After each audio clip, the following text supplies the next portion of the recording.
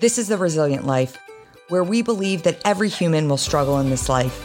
Our challenge is to struggle well. I'm Ryan Mannion. I lost my brother to war, my mom to cancer, and I'm the daughter of a retired Marine. I'm also a wife, mom, author, and president of one of the nation's leading veteran service organizations. Join me and some incredible guests as we explore the value of struggling well through life's inevitable challenges. Welcome to another episode of the Resilient Life podcast, coming to you today with a really fun guest that I was excited to get the opportunity to talk to. Erik Stolhanske is an actor, writer, and producer, a member of the Broken Lizard comedy group, and best known as Officer Rabbit in the cult classic comedy Super Troopers and Super Troopers 2. On television, he can be seen on HBO critically acclaimed series Curb Your Enthusiasm, which I tried to look for because I am a Curb Your Enthusiasm junkie. I've seen every episode and I was searching, so we got to talk about that. You were on 6 Feet Under, as well as the Comedy Central special Broken Lizard Stands Up. Then we also have to talk about the Broken Lizard group is currently developing the much anticipated Super Troopers 3. We'll talk a little bit more about that. Erik, you were captain of the baseball team in high school, always been known to for your athletic and drive to perseverance despite obstacles, one of being that you were born without a fibula. So you wear below-the-knee prosthetic on your right leg, and the coolest thing that I learned is that you overcame this disability to become one of Hollywood's most popular comedians and surprised many of your fans with the popular exercise program P90X, where you showed up there. You travel around as a public speaker, delivering keynotes to corporations, colleges, and veterans groups, and talk about how to overcome your own, quote, wooden leg. I love it. Erik, welcome to the Resilient Life podcast. Thank you. Seems like a natural fit. Yeah. Well, seems like a perfect fit to be here. Yes. Well, thanks for having me on. Yeah, happy to have you. And, I have to tell you, when I shared, again, we got connected through a mutual friend who said, hey, my buddy Erik, I think would be great for your podcast. He was a listener of the podcast. And I said, okay, let's do it. And, originally the name didn't hit me right away. And then I Googled you, of course, and I saw Super Troopers, and I'm like, oh my God, it's Officer Rabbit. And, so I'm going around telling, I got Officer Rabbit coming on the podcast. And, of course, everyone knew who you were. But what I found so interesting, and again, this podcast is the Resilient Life podcast. We're here to talk with people that have overcome adversity and, dealt with challenges, dealt with their own wooden legs in their life, right? I call it struggling well, like how you overcome the cards you're dealt. And, everyone I was talking to, the people that I was sharing that you were coming on the podcast, were like, well, what's his story? Like, why? And I said, well, he was born without a fibula. And nobody really knew that. And and they're like, wait, the guy from Super Troopers? And I'm like, yeah.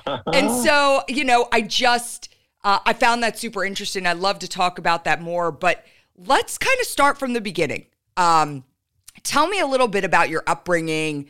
And again, you're born with a disability, and talk to me about, I shared with you before we started recording that actually someone I work with, her young son has the same disability that you were born with. And she was so touched and shared, the connection. And I'd love to kind of hear what it was like for you growing up. Let's start there. Yeah. Well, we'll start there. Yeah, it's interesting. The whole idea about people not knowing I had a prosthetic was very intentional, but we'll get to that later. And there's a reason. And it goes back to my childhood. And when I was a child, I was born without a fibula. So at 18 months old, I had my foot amputated. So my mom had to drag me around in a red flyer wagon for a year or two until I was old enough to be fit for a prosthetic. And then I started walking around on a wooden leg, It's not even that long ago, but it's interesting because the prosthetic technology has just improved dramatically. Yeah. But when I was growing up, in the 80s and stuff, it was just wood. I was like, you just cut down a tree and drill a hole in it, put my leg in it. And the technology was ridiculous. And so I had to run around. I would throw a gym sock over the end of my leg, put it in this chunk of wood, and then run around and play baseball. And Oh my I gosh. had bloody gym socks by the time I got home every night. And I'd throw ointment on it and Band-Aids. And it was hard. You know, it was only hard because technology was so backwards 30, 40 years ago. Yeah. And now it's so much better. It's incredible. Now you see like, you know, bionic, practically a $6 million man running around out there with really cool cheetah legs and all sorts of interesting stuff. But so, yeah, as a kid, I'm running around, wooden leg. When I grow an inch, you know, they would just spin off my foot and they'd add an inch of wood to my ankle and they'd spin my foot back on. So I was like a tree. You could measure my growth in the rings around my ankle. But, wild. you know, I got teased a lot. But, you know, that's the sort of interesting thing is you try to shelter people from challenges. But what I find is that those challenges are what make you stronger. And it's kind of that classic story of the boy with the butterfly, where the boy sees the butterfly, the caterpillar struggling. And so it tries to help it get out of its cocoon, but it dies because it actually needs that struggle to get the fluid in its wing to be able to fly. Yeah. And so I feel like we need that struggle. That's that struggle, unfortunately, sometimes, because it's hard when you're in the moment. But when you look back on it, like, wow, that's what made me stronger and able to fly and gave me life. And I don't know, it's an interesting contradiction. Yeah. You know, struggle is kind of the antecedent of growth, right? If we don't kind of embrace that struggle that we deal with, we're never going to grow as individuals. I think about when you're growing up, how did your parents approach you as a child? You know, I've often heard about, you know, kids that are born with disabilities, and there's this kind of this helicopter parent approach where they're sheltered and they're like, I don't want anything else to happen to you. And then there's the parents that say, you can do anything any other kid can do. What path did your parents take? Yeah, no, I find that fascinating because it's your instinct, right? I got to protect this kid who can't help himself. Yeah. And that's the instinct. And I could have stayed inside and played with Star Wars toys all day long, you know, like, and not gone out there into the world where my parents were fearful.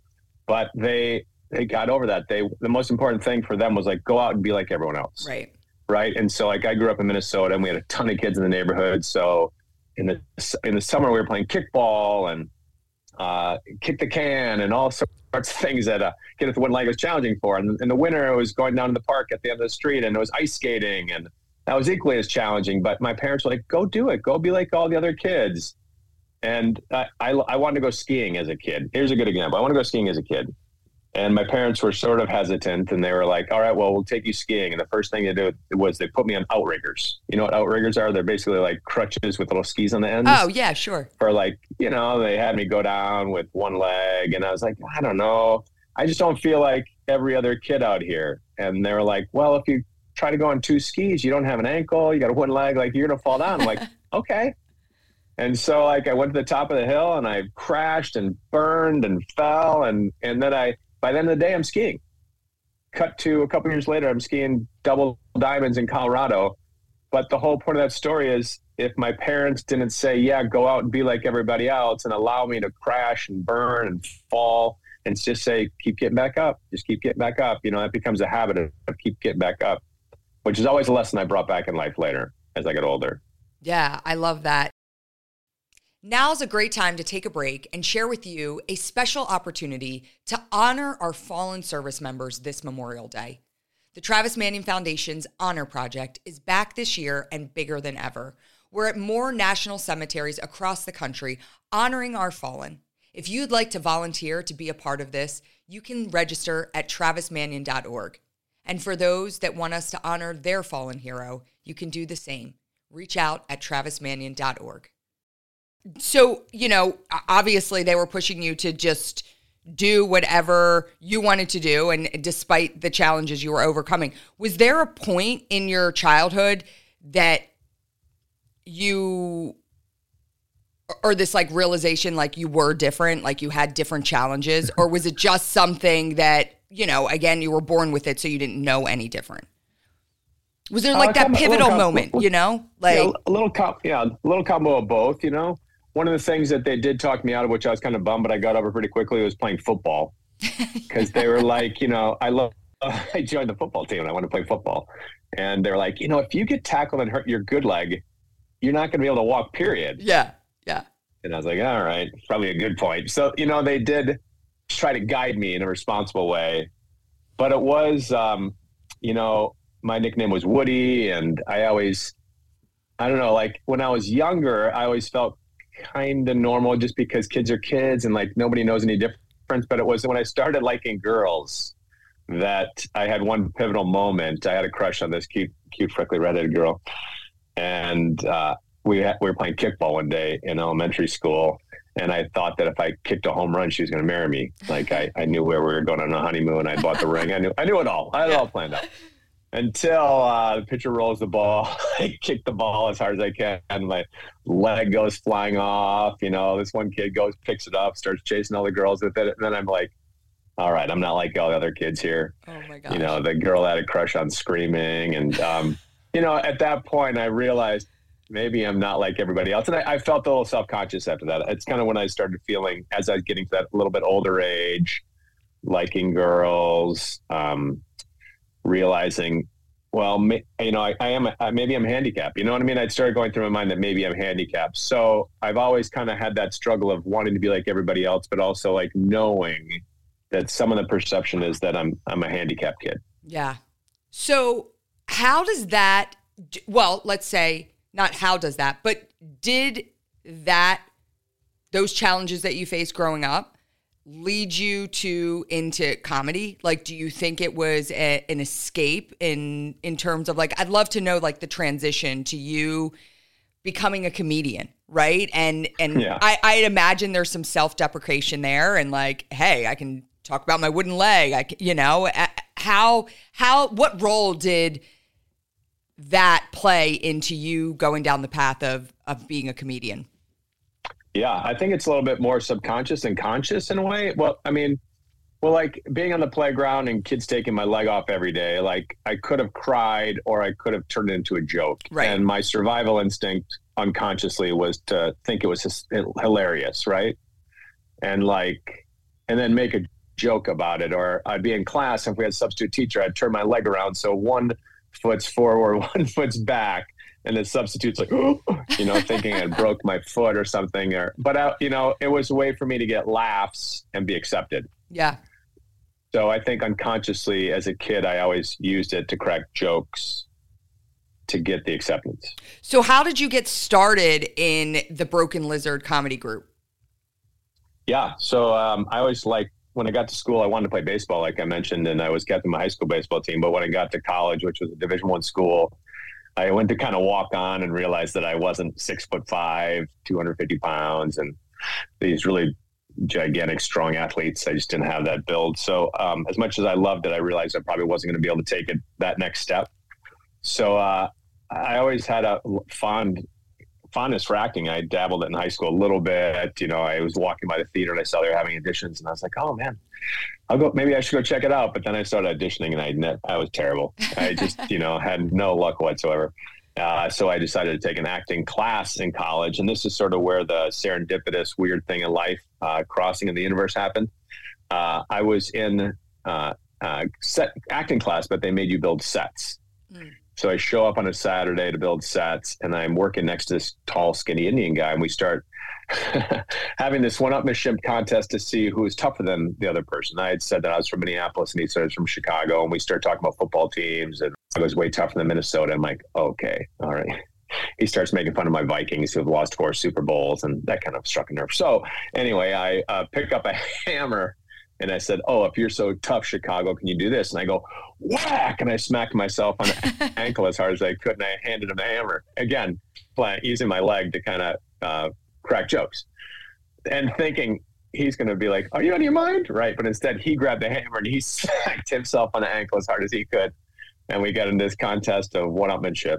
And it just kept going and going and going until I'm like, oh, my God, this guy's crazy.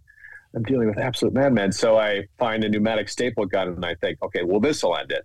So I take a pneumatic staple gun and I go, and I put a 3/4 inch staple in my leg. Does he know that you have a prosthetic? He has no clue. No, he thinks you're just legitimately, right. Okay. Yeah, I'm like, this guy's way tougher than I am. I mean, he's insane.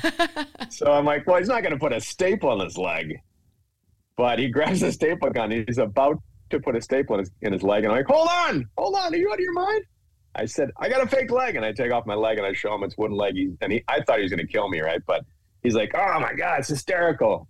And we became best friends, college roommates. And then he was putting together a comedy group at Colgate University. We went to school and he asked me to audition. I went and auditioned. He thought it was that fun. I thought that staple gun thing was funny, that it's sense of humor.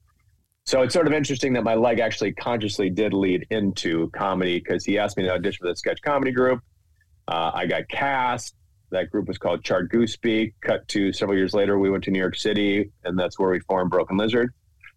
And that guy who was there that day on the staple gun incident, his name is Jay Chandrasekhar. He formed the comedy group. He formed Broken Lizard. He played Thorny in Super Troopers. And he and I then played partners in Super Troopers, where Thorny and I ride in the car together. Yeah. And like the maple syrup chugging competition where we chug against each other was all originally based on that sort of like one-upmanship idea. But we thought, well, what would that be in Vermont? Yeah. And that'd be chugging maple syrup. That's so cool. Oh, that's that's kind of my introduction to comedy and how I got into it. So, what is the latest on Super Troopers 3? Because when you Google it, it says Super Troopers 3 coming, but then there's no other information. Do you have any inside info you can give us? Yeah, well, yeah. So Super Troopers 3, I think we're on draft 9. It's probably right here on my desk somewhere. We're working hard on it. But before that, we have a new movie coming out April 20th, 2023 on Hulu called Quasi. Quasi, okay. And the trailer comes out March 21st. And so our new Broken Lizard film will be Quasi. And then after that, we're going to go shoot Super Troopers 3. And what's Quasi about? Quasi is our sort of nod to Monty Python. It's our Broken Lizard take on the Hunchback of Notre Dame. So it's short for Quasimodo. Okay. 8th century France. We play multiple characters, complete ridiculousness, very rated R, but a lot of fun. I love the idea, and again, with Super Troopers, with I haven't seen Quasi, but just this idea of this bringing just laughter, right? And just humor and in the world today, where we are today, just something. It's so needed. It really is. Like, you can just get so tied down. I mean, I turn on I've got every streaming service and it's like documentary on this killer or this global disaster, or and sometimes you just need to laugh, right? Like you just need to just let it all go and laugh. And so I love it. I think comedy is something that it's actually essential to life. It really is, being able to laugh. One of the most important things that sort of ties this podcast is when we would get letters and notifications or emails, whatever, from people that are in the military that were overseas, and they would say, man, it's tough over here, but we'll throw on one of your movies for 2 hours and forget about everything. Yeah. And you're just like, it gives you so much purpose for why you're doing it.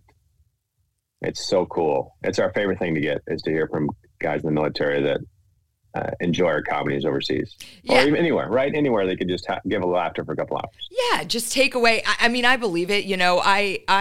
So my brother was and so if you didn't know Travis, right? If you didn't know him when he was living, and you hear the stories about him, you just think of this very stoic Marine, and you hear of what he did when he was in Iraq and all his heroics, and every picture of him, he looks super serious. Like my brother, when he was stationed in Camp Pendleton, this was between his first and second deployment, his buddy Carlo, who I'm still good friends with, Marine that served with him, would tell this story. So Travis was a All-American wrestled at the Naval Academy, cauliflower ears that were just popping, right? And so, with the shaved head, he was huge.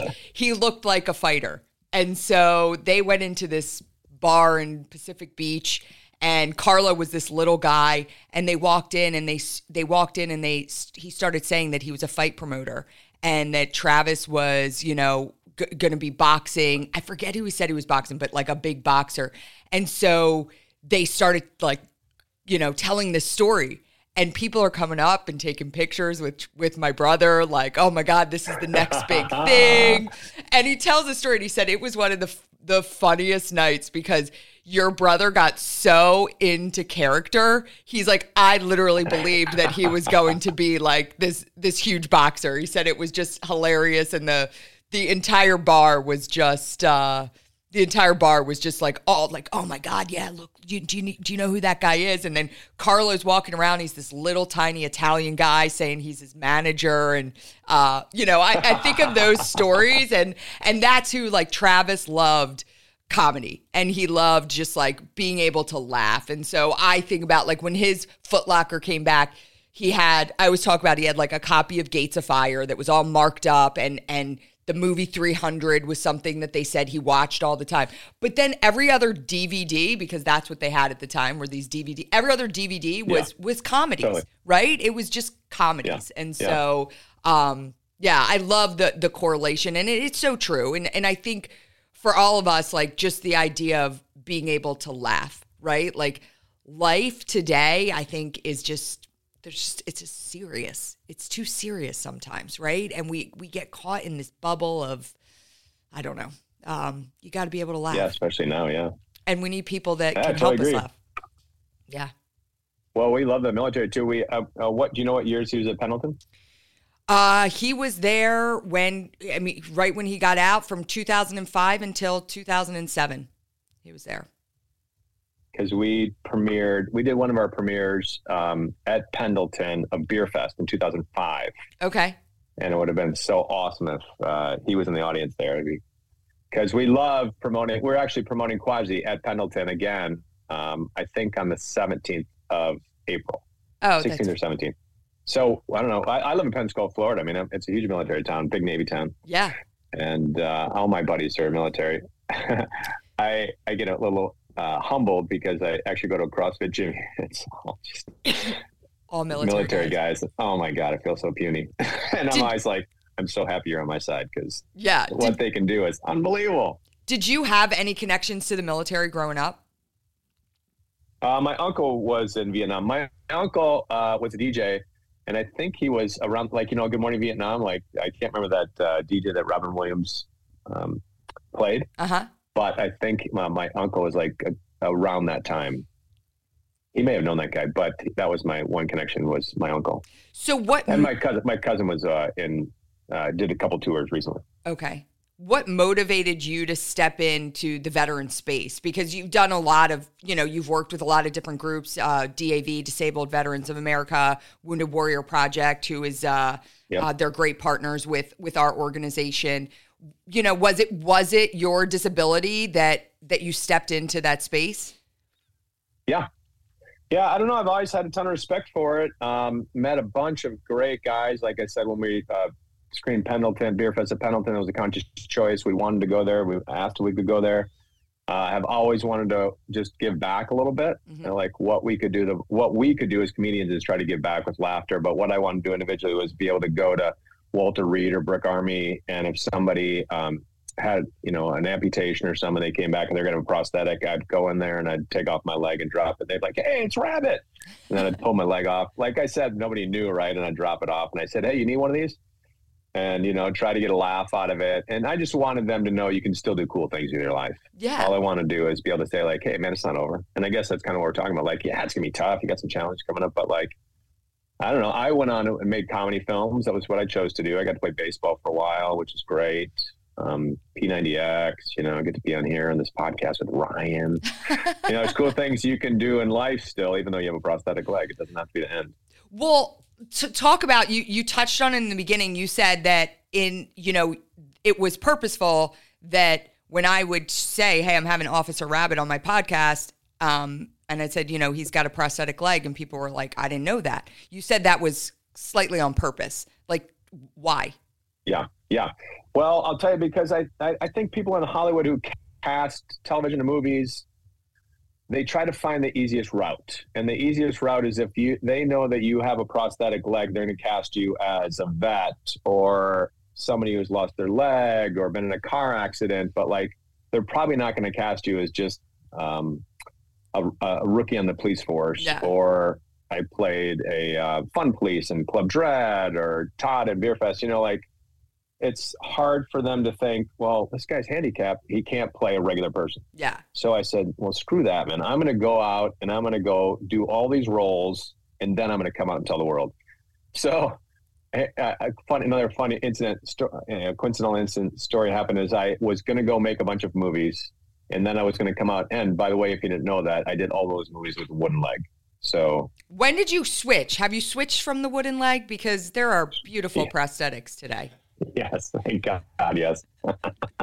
I now have I have a leg where you can't even tell it's a fake leg. Wow. There's it's carbon graphite. It's really great energy storing. There's this company out in Pasadena called Aesthetic Prosthetics that they put a cover on it that has toes and skin and hair. And if you took a photograph and you covered the knee where it connects, you wouldn't even know it's a prosthetic. It looks, it's like Hollywood magic. It's unbelievable. Yeah.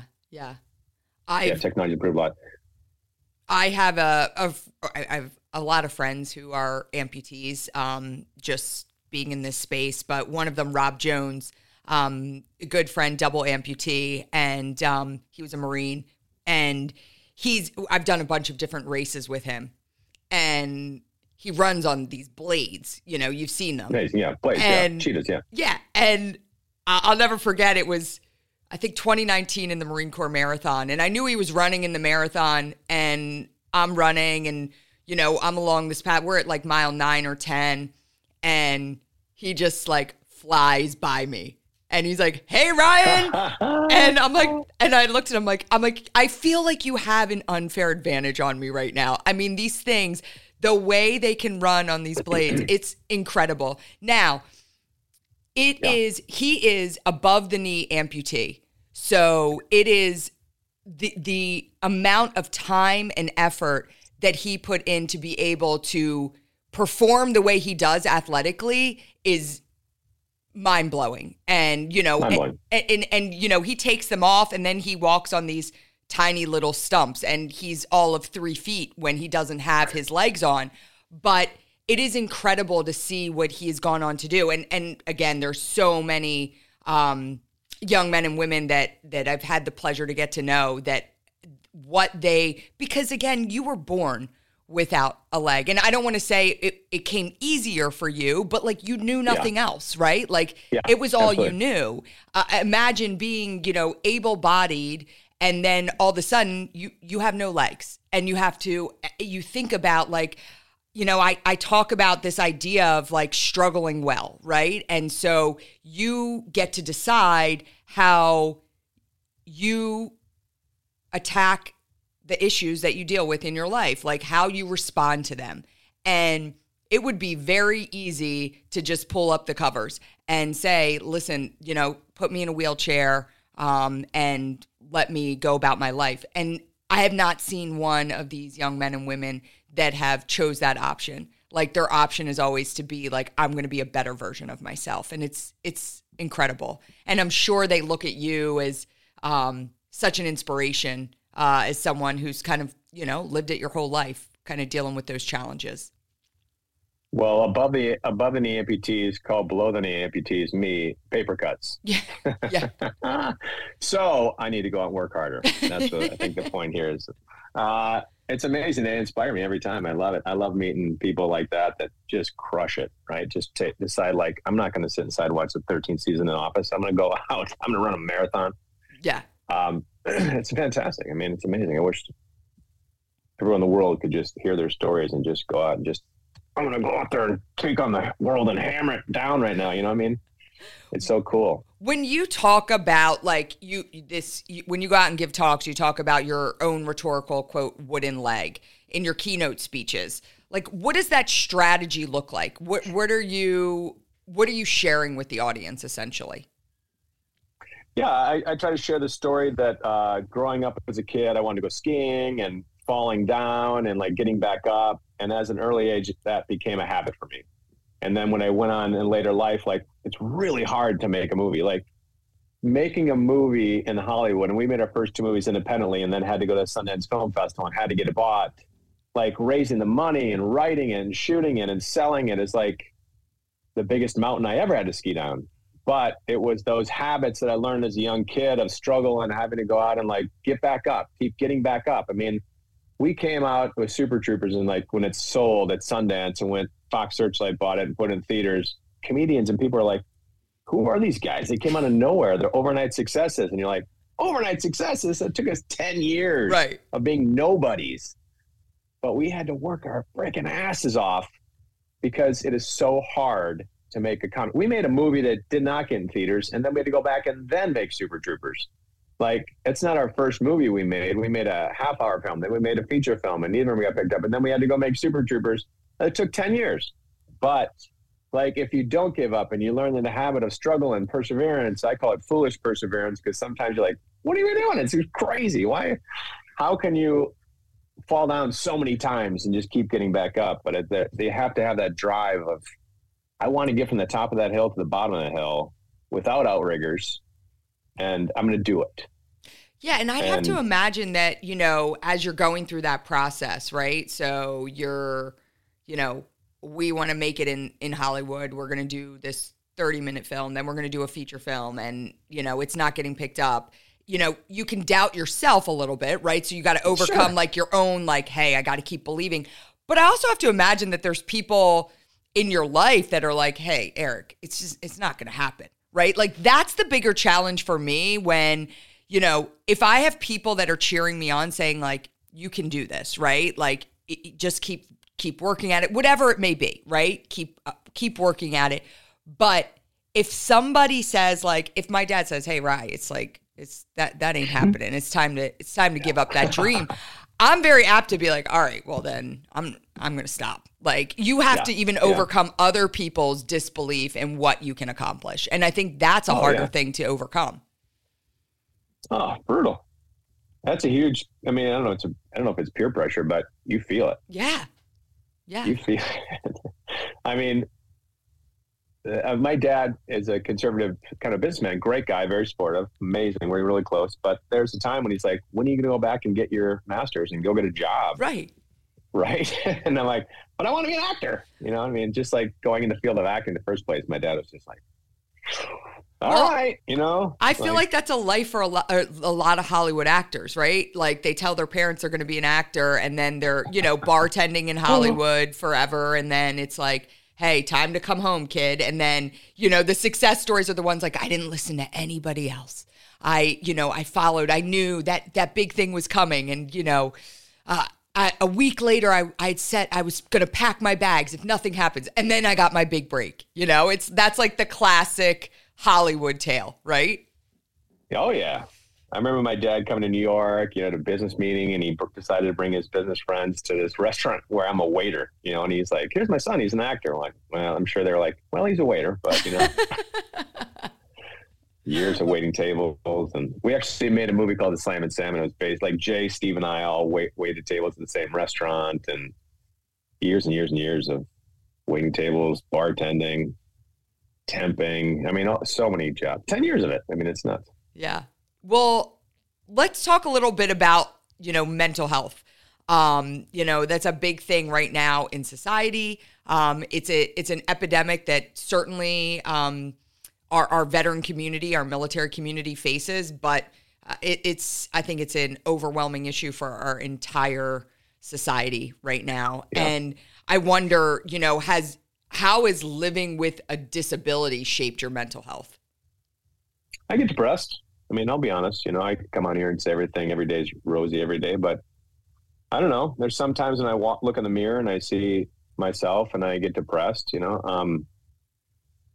I don't know how to overcome it. It's hard. I mean, a lot of people who have clinical depression, they just can't get out of bed. You know what I mean? Like, you can try to set your mindset and be like, I'm going to get up at 4:30 and I'm going to go to the gym, but, you know, I don't know.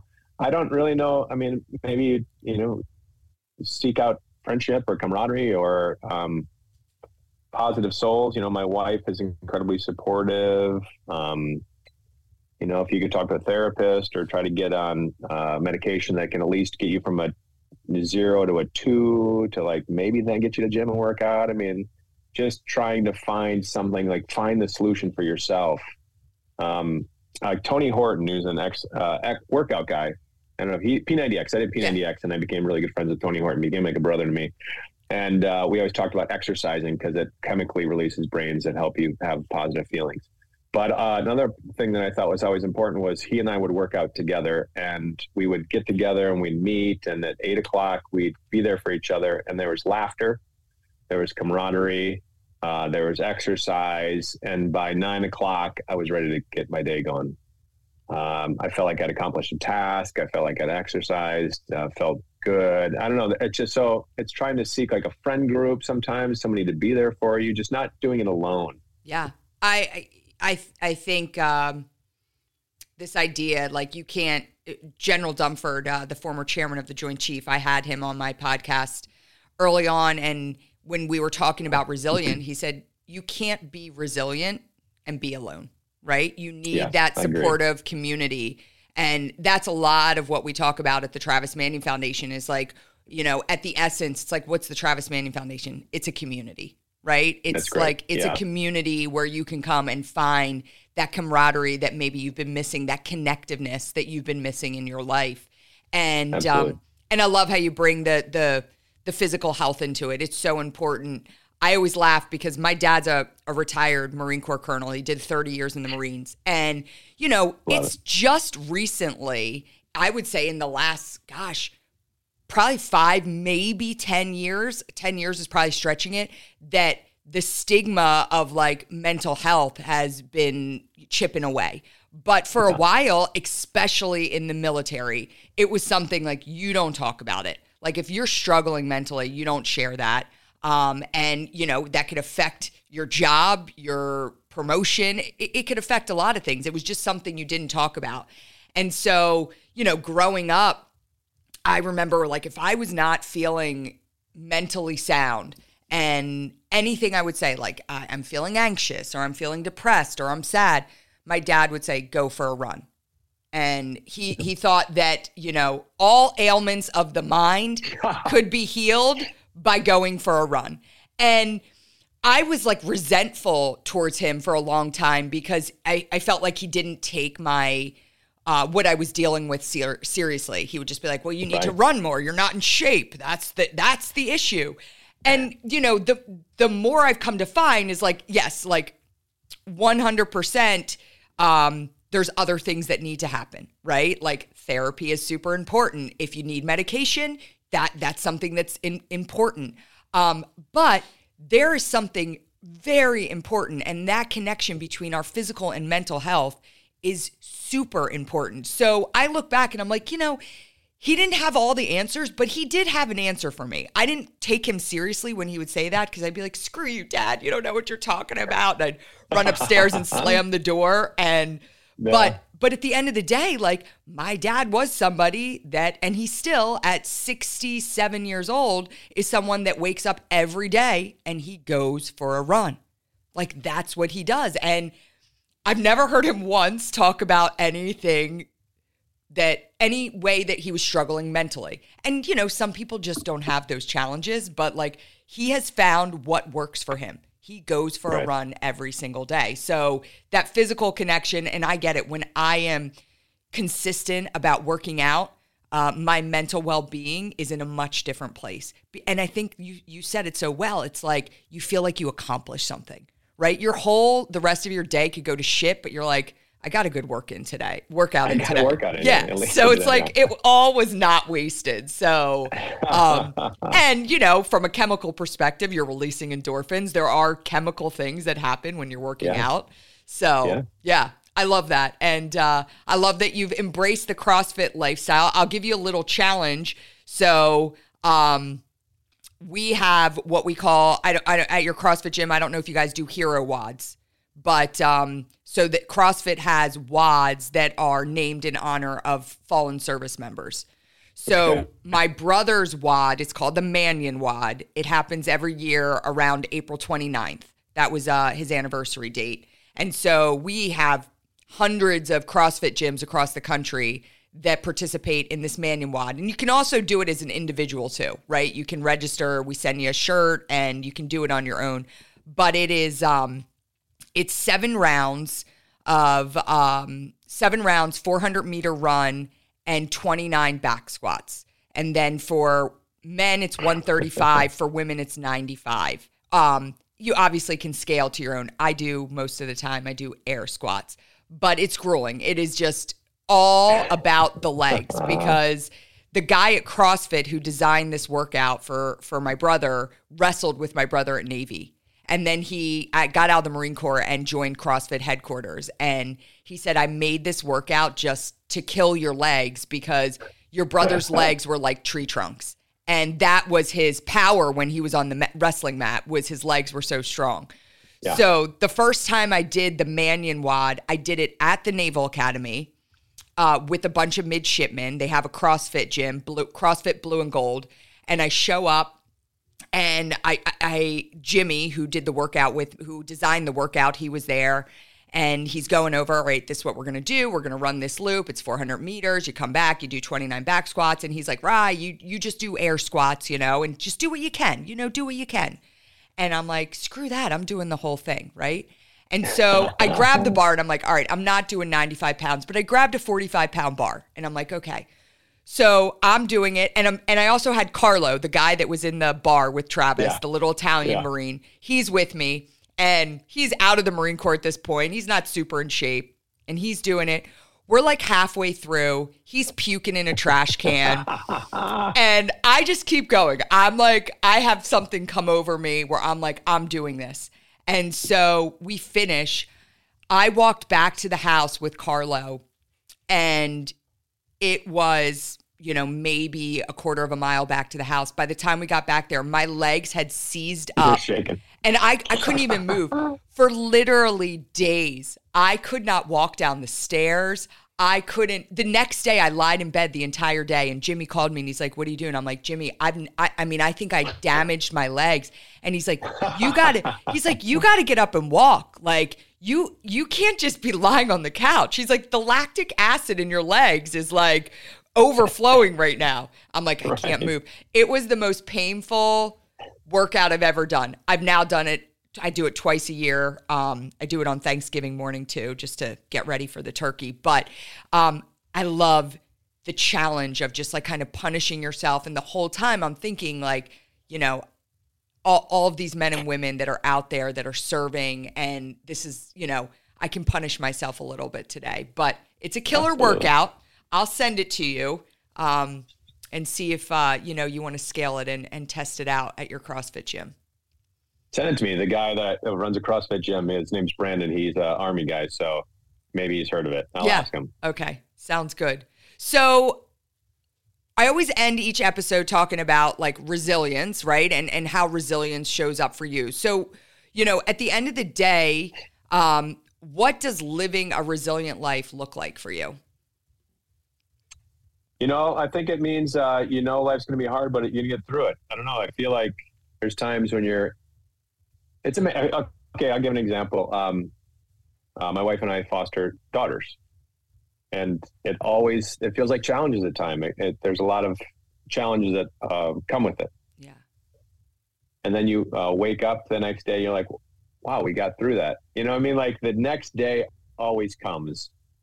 And the hard things that I go through personally with prosthetic, or like helping to raise children that have had traumatic upbringings, like it can be hard in the moment. And then you wake up the next day, you're like, wow, we got through another day. We got through another day. We got through another day. And every day the sun keeps rising, and you just keep getting through another day. Just know that you will get through it, even though the challenges are always there, and they're always going to be there. So many different ways. So at the end of my talk, I always say you might not have a prosthetic body part, but everyone has a wooden leg. Every single person in this world has a wooden leg of some sort. If it's physical, mental, emotional, there are things that are going to be challenging out there. That's going to be hard for you to do, but we can say, well, I'm still going to go try to do great things in my life, or interesting things in my life. Let's just go give it a go. Yeah. Keep going, right? Got to keep going. Yeah. Let's just keep going. Yeah. See where life takes us. I love it. Eric, it's been awesome to talk to you. I'm so glad that Ben connected us and really enjoyed the conversation.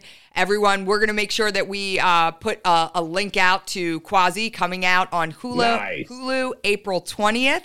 And then April 20th. we are all going to be anticipating the return of Super Troopers 3.